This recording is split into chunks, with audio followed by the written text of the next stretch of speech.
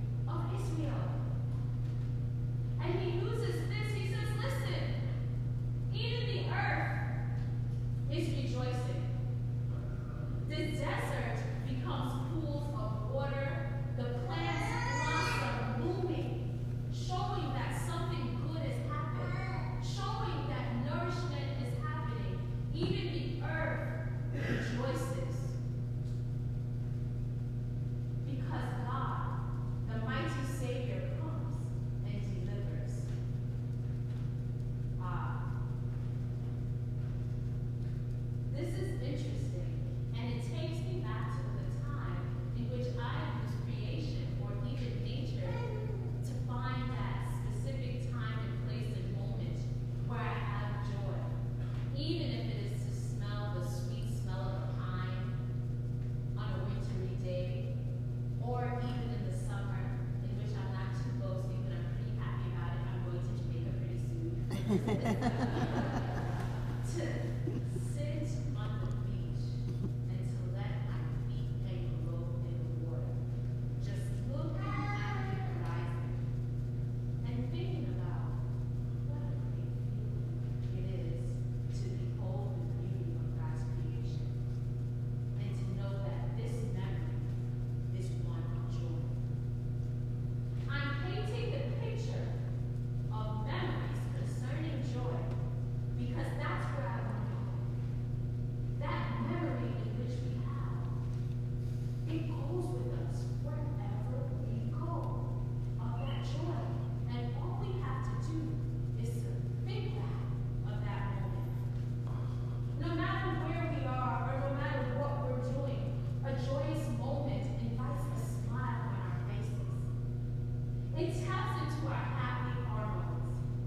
Some theologians believe that the theology of joy is a kind of endeavor that tries to determine nature and the place in which we find joy in our lives. They further suggest that joy is an evolved state of happiness. Happiness is generally, in today's understanding, a pleasurable feeling of some sort. Joy, on the other hand, has something specific about it. We rejoice when we are united with our loved ones. We rejoice when we are united with the things in which we love. Joy cultivates some good outcome. And this good outcome inspires us so much that we want to celebrate, that we want to smile, or we just want to be at ease because of this good outcome. For example, if you work, you anticipate a salary. That's good. But if you receive a bonus for working, that's even great, right? And I would absolutely be happy.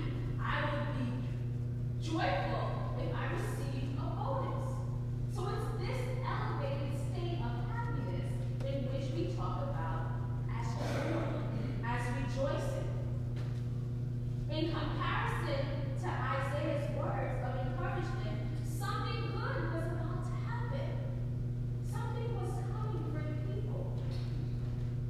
Isaiah speaks of a time where the blind would have sight, where the lame would leap like a deer.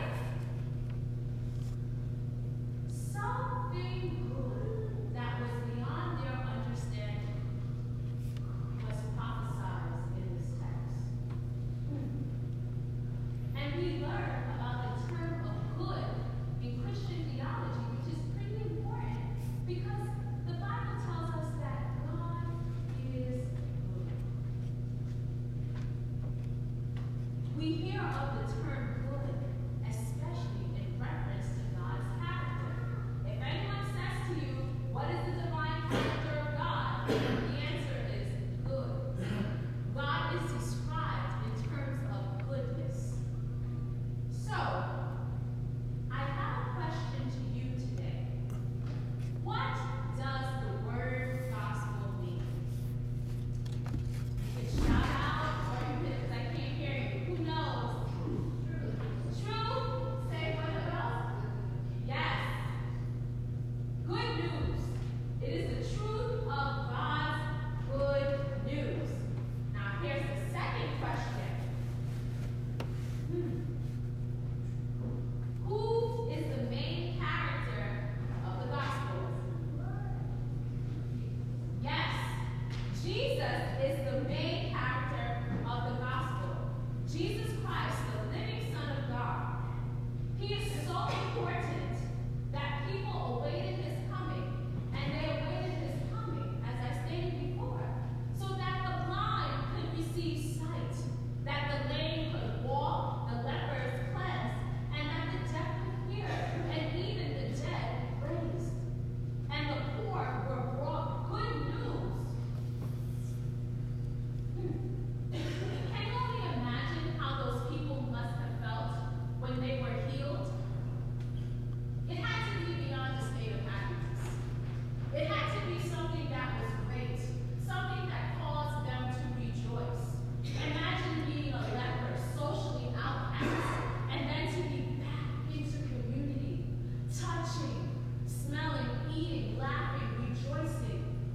people in which you love.